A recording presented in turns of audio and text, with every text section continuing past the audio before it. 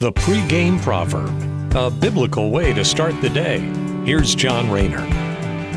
Here in our Proverbs, we continue with the narrative of Agur's observation on humanity and animals.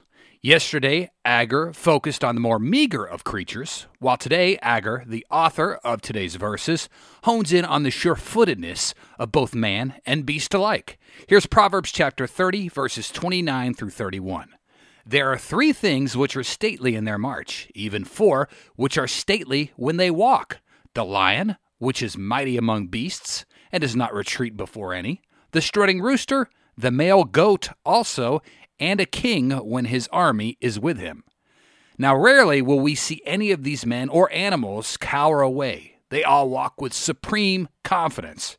When we are in the Lord and have fellowship and communion with God's statutes and Christ's work on the cross or the gospel truth, we too have confidence, especially when life gets rough. Because adversity is just a passing storm in this very short life that we're living in.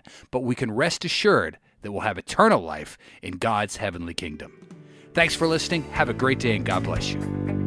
The pregame proverb with John Rayner. Look for it on all podcast platforms and have it delivered to your smartphone. The pregame proverb, proud partners of The Bar, the Biblical and Reformed Podcast Network.